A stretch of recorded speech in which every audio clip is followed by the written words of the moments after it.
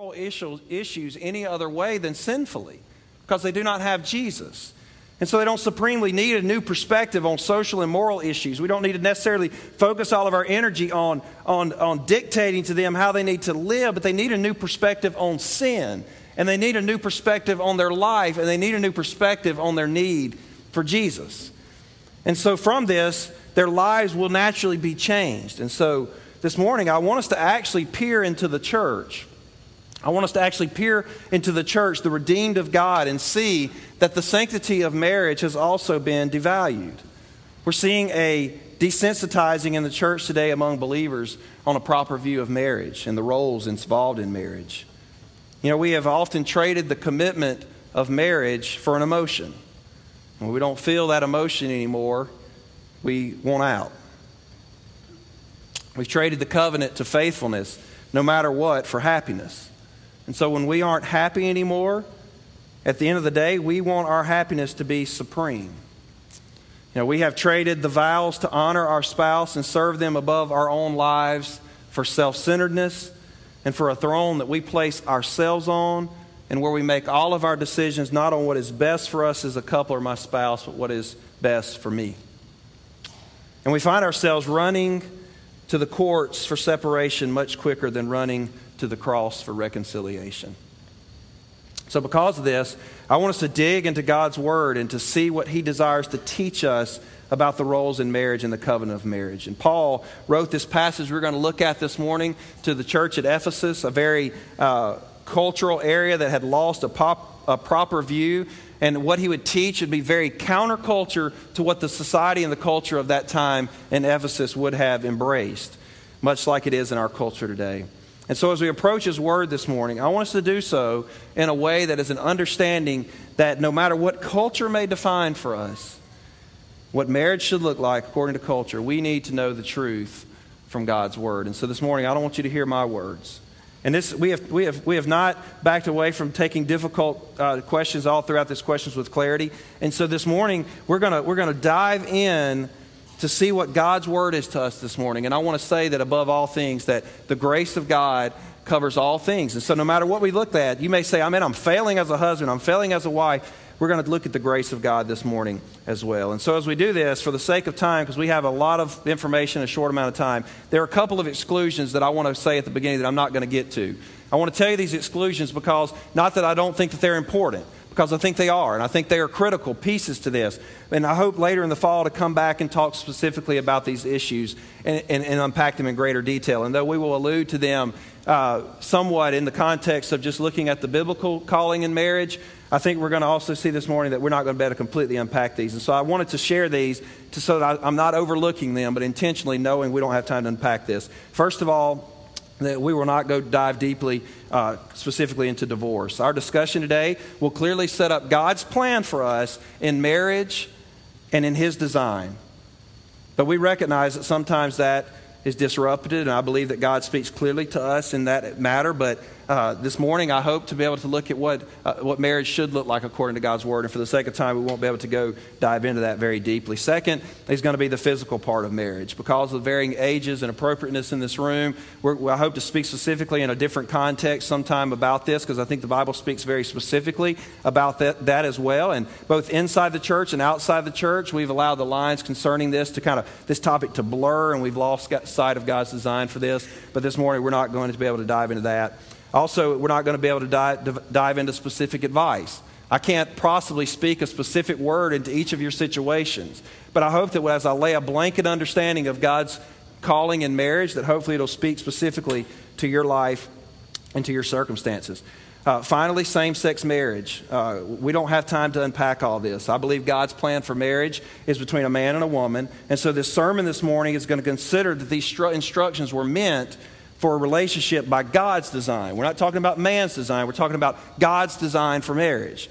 And so this morning, we're going to be talking about that in the specific roles between husband and wife. But my goal this morning is not to discuss what marriage should not be, but to discuss what we see as a benchmark in God's Word in marriage. So let's dive into this. Ephesians chapter 5, verse 22. I want to read together these words. Wives, submit to your own husbands as to the Lord. For the husband is the head of the wife, even as Christ is the head of the church, his body, and is himself its Savior. Now as the church submits to Christ, so also wives should submit in everything to their husbands. Husbands, love your wives as Christ loved the church and gave himself up for her, that he might sanctify her, having cleansed her by the washing of water with the word, so that he might present the church to himself in splendor, without spot or wrinkle or any such thing, that she might be holy and without blemish. So in the same way, husbands should love their wives as their own bodies. He who loves his wife loves himself. For no one ever hated his own flesh, but nourishes and cherishes it, just as Christ does the church. Will you pray with me? God, we need your wisdom this morning. I don't have the answers. I don't have the words sufficient. I don't have the perfect role. I don't perform the perfect role of a husband to mirror. But God, we need you. We need you to teach us this morning. We need you to help us to be able to put aside our own wishes and desires and look into your word and be sanctified through it this morning. We ask this in Jesus' name. Amen. Foundation number one. We've looked each week at some foundations. Foundation number one that I think we see from this passage that is critical is that the purpose of marriage is the glory of God. The purpose of marriage is the glory of God. Look back at the text. Paul begins by encouraging wives to display a visible example of submission to God through submission to the husband. Now, husbands are encouraged to love their wives as a visible display of the glory of God in the church, ultimately displayed through Jesus. So we are to nourish and treasure the relationships we have with each other because it shows the glory of God and how he cares for and provides for his church. Everything comes back to the glory of God. And when we see this, we see that marriage exists more for God than it does for us. Let me say that again. Marriage exists more for God than it does for us. But yet we don't often see this in our marriages. We see quite the opposite. We see the purpose of marriage as ultimately a benefit to us. We see that God clearly paints a picture in this text of his glory being displayed through marriage, that his glory is what is seen through this. Now, in the Christian world, we read books and books and books and how-tos on how to communicate better in marriage. We go to marriage conferences and we do studies to help us to see how to be a better husband or how to be a better wife and our wives to be better to their husbands. And at the end of the day, our goal is for an increase in our happiness in the context of our marriage. That what we ultimately want through these things is to learn more about how to live a very content and calm and happy life. And while books and conferences and studies are incredible, I've been through many of them and benefited from them, we must see that we are not at the center and that marriage is not supremely about us. But yet we live in a Christian culture where circumstances change and life loses its shimmer, and rather than fighting for our marriages so that we display the glory of God in marriage, we opt out. Despite study after study on marriage, we're still seeing a rise in divorce and unfaithfulness. And what I believe we find here is that even though God, who is the creator of marriage, gives us a very clear teaching and instruction from his word about what marriage should look like and what our roles should look like in marriage, we push beyond the sufficient word and we want to search into more practical advice and opinions that can speak more specifically to us in our very tangible situations. So I understand what God's word says, but we want something deeper than that. We want to know something more that can kind of help me with my day-to-day. And so we're pushing beyond what the creator of marriage has to say on the matter and learning more from man's interpretation. So church, we have to see this morning that the starting point of our marriages, if it is what is best for me, what makes me the happiest, then we have missed the foundation for which marriage exists. Instead, we look at our relationships and we ask what is best for God in our marriage and what brings him the most glory. And we know that God created companionship for us. We look into the garden and we see that he said, Adam, it is not good that you be alone. And he formed Eve. So we know that even our companionship was a gift to us, but we know that ultimately it is for a display of the glory of God. So I ask you, first of all, does your marriage relationship, does it speak of the glory of God to the world around you? But there's a second foundation. Foundation number 2, the provision in marriage is the grace of God. So the foundation number 1 is that the purpose of marriage is the glory of God. Foundation number 2 is that the provision in marriage is the grace of God. The entire passage in Ephesians 5 points us to the provision of God through Jesus Christ. So here's where it becomes a reality in marriage. Marriage is the union of two sinful and fractured and fallen people. Now, if you go to the self-help section of the local bookstore, you'll find information on all variety of things that are not the root of the problem in marriage. How to be a better communicator, how to deal with your in-laws, how to balance your time when your kids come in the picture, how to deal with past problems in life and situations. And while these do arise and they do present obstacles, we must see that we are sinners in need of grace. Your spouse or future spouse is a person in need of grace. They're sinful people. And this is the beauty of God's grace seen through our marriages. How do we forgive each other despite the terrible things we say to each other? Grace. How do we show patience to each other when our patience has run out? Grace.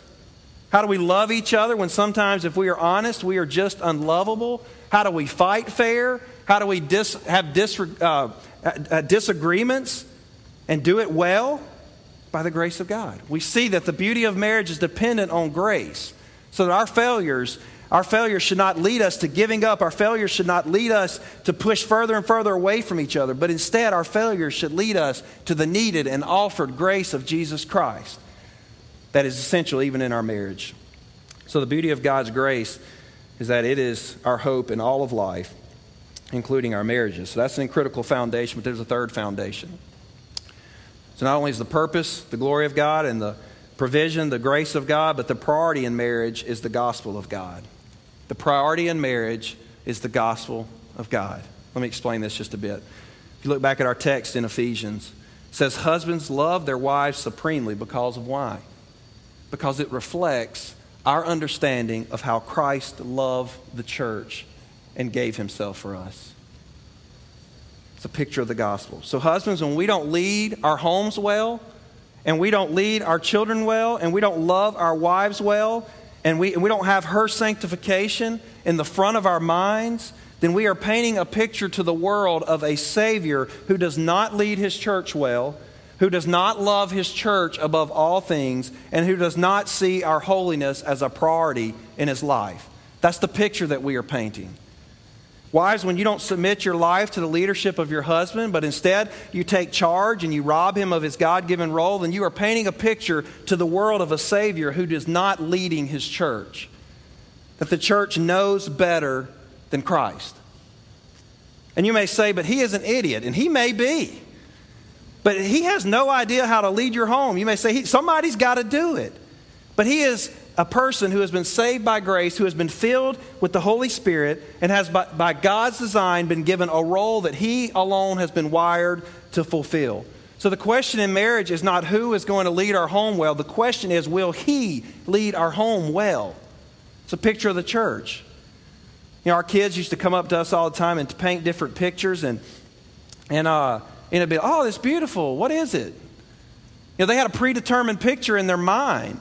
And though they may have been drawing a house, it looked like a blob. But the question was, it was still a house. It's just not a very clear picture of a house.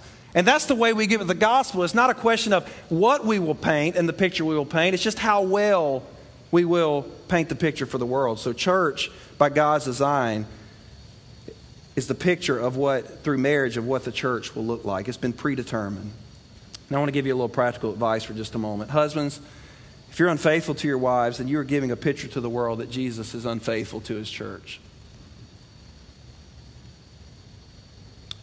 If we push our wives back and abandon them, we are showing the picture to the world that Christ will push his bride back and abandon her. Wives, if you desire other things instead of your husband, then you are painting a picture to the world that Jesus is not enough for the church. If you're disrespectful to your husband, you are showing the world that the church can be disrespectful to Jesus. This is critical for us to grasp as a church and as families. There is an incredible responsibility for us in this. The glory of God, the grace of God, and the gospel of God will be presented in some way to the world. Either he will be seen as glorious and gracious and sufficient by how well you show the world the picture of the gospel through your marriages, or he will be seen as insignificant and greedy and insufficient. So we must see this morning some foundational truths. That marriage exists, first of all, for the glory of God. That marriage is only possible through the grace of God. And finally, we must see that the picture we are painting is that the picture we are painting in marriage is the gospel of Jesus. That is what guides us in marriage. But now there's some exhortations I want to give you this morning that are a little more practical, understanding those foundations. I want to ask you to join me in 1 Peter chapter 3. 1 Peter chapter 3. So understanding this context, we have to see that if we're going to understand marriage properly, we're going to mess up. We need grace. We need the grace of God. But we're going to understand very clearly that God has told us what the picture of marriage will look like. He created it. It's His design. And so no matter if we have differences of opinions or not, we have to look to His Word and we have to see that, all right, God, you created marriage. You're the author of life. You have said this is what marriage will look like. This will be the picture to the world. So we have to see that, embrace that as biblical from God's Word. But then I think we see in 1 Peter chapter 3 some exhortations this morning that I want to encourage you with. And the first thing I want to be an encouragement to you as wives and future wives. Let's read together 1 Peter chapter 3.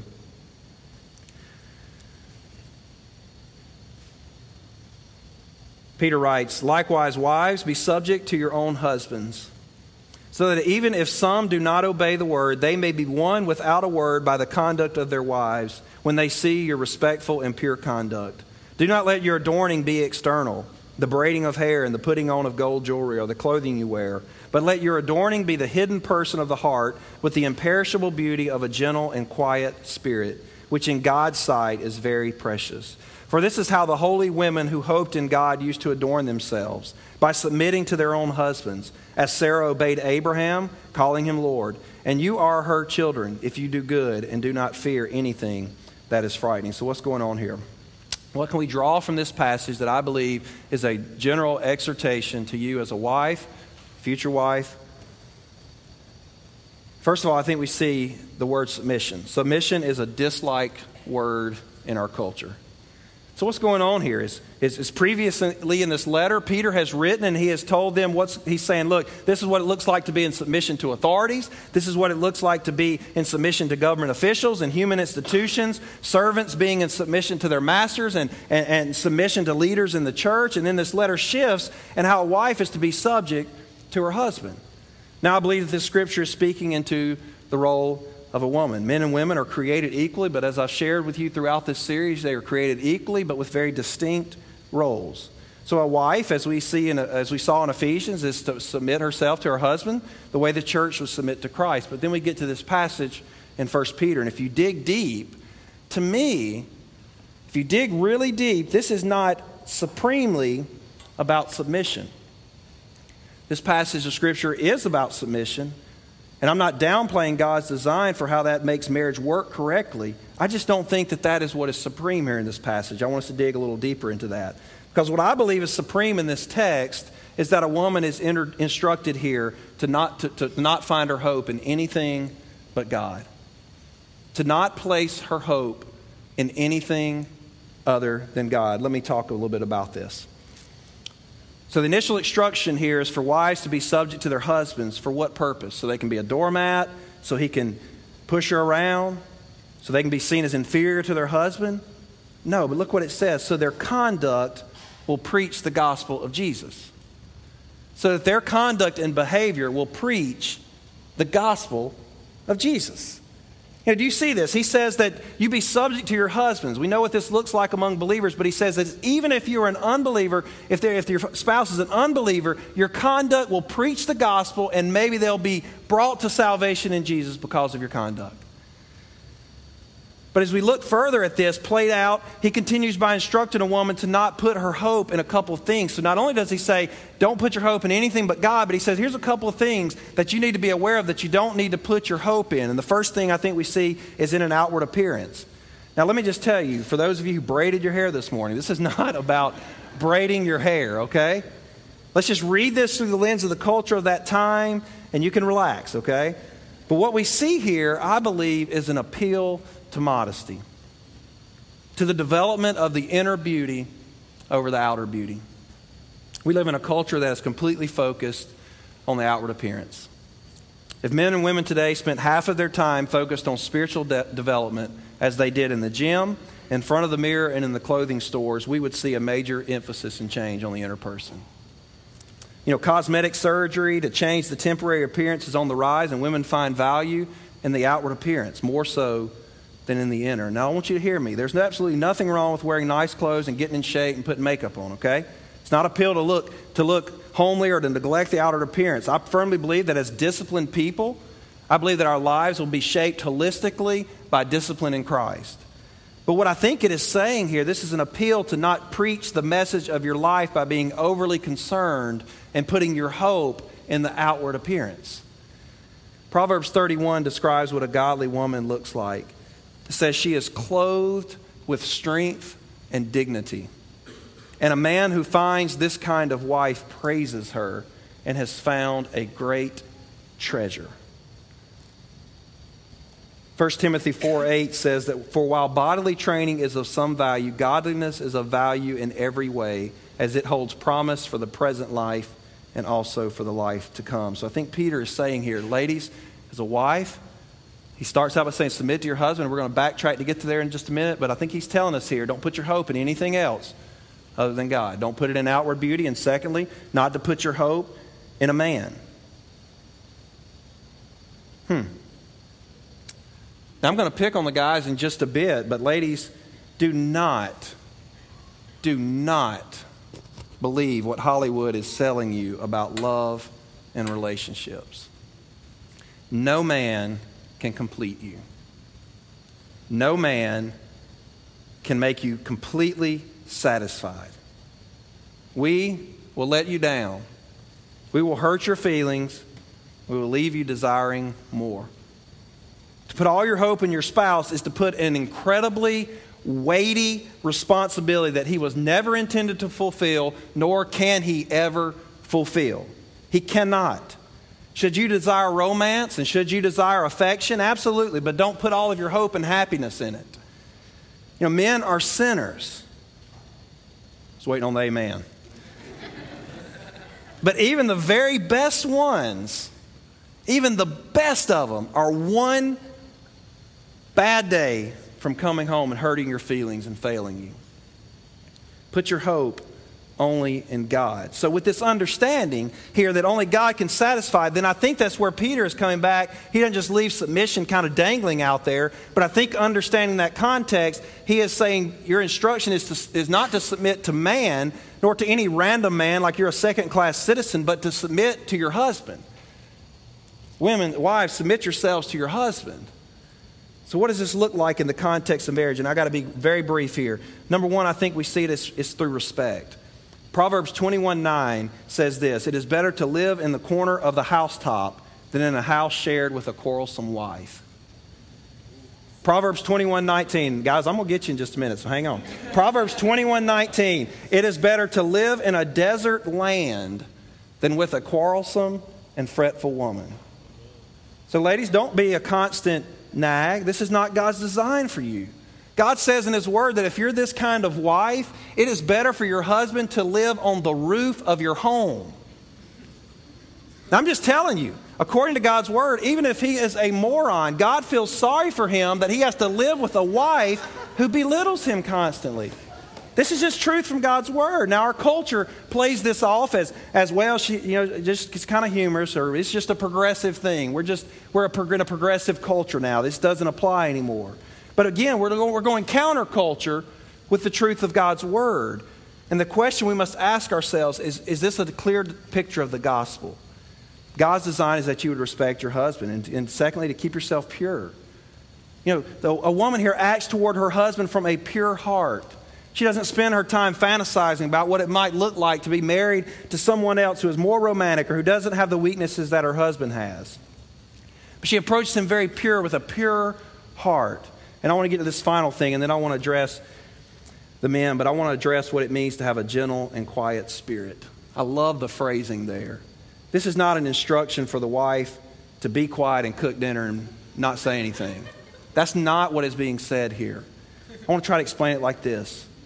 When your husband is not leading your home well spiritually, is your response to gently encourage him by asking him to pray with you, pray for you about something, asking him to explain something biblically to you.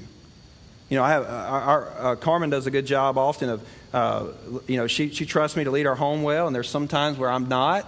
and the kids want to pray, and rather than saying, well, I'll pray with you so your dad won't, she says, you want to come pray with us? Will you come pray and lead us in this time? So see, it's a quiet spirit towards him. Do you see the difference there? A woman with a gentle and quiet spirit will engage her husband in a way that encourages him to be the man that God has called him to be. Now, for many of you in this room, you're single. You would gladly be a submissive wife. But God's plan for you right now to this point is to not be in a relationship maybe. But let me tell you a couple things about what I would encourage you to do in this respect. First of all, focus on your sanctification and your pursuit of holiness. Not to get a husband, not so that God will reward you with companionship, but because you see him as supreme in your life. In this time of singleness, you have no distractions. You can immerse yourself completely in your relationship with God and trust him that he knows how to give his children good gifts. He knows what he's preparing for you. So focus on your sanctification and pursuit of holiness. Second, open up your life to be mentored by a godly wife.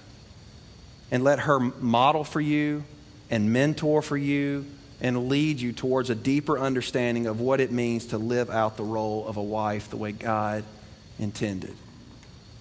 Watch how she responds to her husband. And when she doesn't respond correctly, watch the grace that is extended in marriage.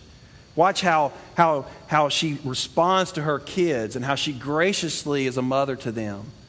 Listen to her wisdom, absorb it and take it in. And finally, establish the non-negotiables. And a husband from God's word, so that no matter how cute he is and how good looking he is, you will not settle for anything less than God's best for you. Hear me this morning before I move on to the guys. If a guy doesn't love God supremely, he will never be able to love you correctly. If a man does not love God supremely, he will not be able to love you correctly. Okay? So let me give a word to the guys this morning. Let's read on. And we're wrapping this up, so hang with me. Verse 7. Likewise, husbands, live with your wives in an understanding way, showing honor to the woman as the weaker vessel, since they are heirs with you of the grace of life, so that your prayers may not be hindered. So guys, we are so simple-minded that we get a sentence, okay? But this pounds so much punch for us. We have to carry there's a heavier weight, I believe, in this one sentence than in the whole paragraph instruction to wives. And I want you to hear this. First of all, men, an exhortation for you as a godly husband is considerate. A godly husband is considerate. Now, I'm teaching you some things that have been pounding on me this week, okay? So don't get like I've got this, and so my wife's a perfect testimony of how well I do these things. These are things, these points are almost like an open confession to you. But a godly husband is considerate. So I just tear off the Band-Aid here, okay? It stings for me too, so we'll just suck it up. The phrase, live with your wives in an understanding way, means to be considerate in your love for her. Now, the Greek word for this, I believe, would be get up off the couch. Your fantasy football team will wait. They will perform well without you. You know, marriage is a partnership. And your wife, my wife, has a soul that needs to be nourished. They have emotions that need to be loved. And a mind and a body that needs rest. Our culture tells us that a man is to work hard. And so we have some kind of right to come home and just turn on the TV and veg until supper is ready. And then when supper is ready, we eat, and then we go watch Monday Night Football while she cleans the kitchen and bathes the kids and puts them to sleep. This is not what it means to live with your wife in a considerate way. Very practically, if she cooks, help out with the dishes. Or bathe the kids. Pick up the house. If she pulls into the driveway with groceries, help her bring them in. You know, now we've talked about leading her well, but this is about loving her well. A submissive wife is not a slave to us. You see that? Biblical submission in marriage is not doormat. She's not a slave to you. She has a soul, and we are to love her in a very considerate way. That's by God's design. So this morning, we have some challenge in that. You know, if your wife has been home with the kids all day and you have been working, be considerate in your love for her. Yeah, you're tired, but so is she. She's been busy too. Help her. Help her in this partnership. And I think we see a second thing here, and that is that we honor her as the weaker vessel. Let me explain this really quickly. This doesn't mean that our wives are incapable. This carries the same meaning as how we would handle fine china or porcelain. So you're to treat your wife with the same care that you would treat a very breakable and a very fine dish. So how do we often miss on this? How do we find ourselves missing on this? Guys, our words cut. And for us men to talk down to our wives or treat them as inferior is to miss the verse and the calling in our life to honor her as the weaker vessel. So you're to treat your wife with the same care that you would, something very fine and breakable. And we're to honor her, give her the space that she needs to grow in her spiritual giftedness and to exercise and use them for the glory of God. Give her that space to do that. When you are tired in the evenings, take the baby and change the diaper so she can have 5 minutes alone to get a shower. Serve her well, honor her. But I think we see from here that there's a little bit deeper push, because to look a little deeper here, why do we honor them? This is what's clear to us. Peter says, why should you honor her? I know a lot of you are thinking, well, man, you don't have to live with her. I'm just telling you that God has not given us conditional relationships here. He is saying right here, honor them because why? Because they are heirs with you. Is there clear leadership? Absolutely. And there can be a misalignment in that. But you can have equals and still have a leader. So one day you're going to stand before God as equals, co-heirs of the kingdom of God. And we must never be abusive, whether it be emotionally or mentally or physically, of a daughter of God. She is a co-heir with Christ along with you. And then one day we will stand before God and we will give an account for this. And secondly, Scripture teaches us not only do we treat her as a co-heir, but we also we honor her because Scriptures teach us that it will hinder our prayers. Now, we don't have time to really dig really deep anymore. We're out of time here. But let me just tell you this. 1 Timothy, it goes on to say this isn't just that he won't pray, that a husband won't pray, but Scripture says that there is an interruption in prayer life when we do not honor our wives. I'm just telling you what the Scripture says here. Let me read for you 1 Timothy chapter 3, verse 4 through 5. He must manage his own household well, with all dignity, keeping his children submissive. For if someone does not know how to manage his own household, how will he care for God's church? This is critical. Men, God instructs us that our ability to be qualified to lead the body in this church will be how well we love and lead our homes and manage our household. So this is a very critical piece to God. Now to single men, I want to lay some groundwork for you. First of all, focus on your sanctification and holiness. Why should we ever expect God to entrust us with the leadership of a spouse when we aren't pursuing Him above all things? And we can't kid ourselves this morning. God is a jealous God, and He is not going to bless you with someone that you're going to worship over Him. It's not happening. He's not going to do it. So first of all, focus, just like I said to the ladies, focus on your sanctification and holiness. Second, guys, protect your eyes and your thoughts. I want you to just listen to me. Sins of the eyes are doing more damage than you think. Future damage. A woman is not something for you to devour with your eyes. You need to be careful to guard this right now in this time, because I'm going to tell you, don't think that marriage will fix this false perception of women. It's dangerous. It's not a switch that you flip off. So in your singleness now, begin honoring and respecting women. Get a proper view of what a woman is, and she is a co-heir with Christ, and you're going to one day hopefully be entrusted with one to lead well. Set that framework right now. And finally, treasure true beauty as described in God's Word, not as described by culture?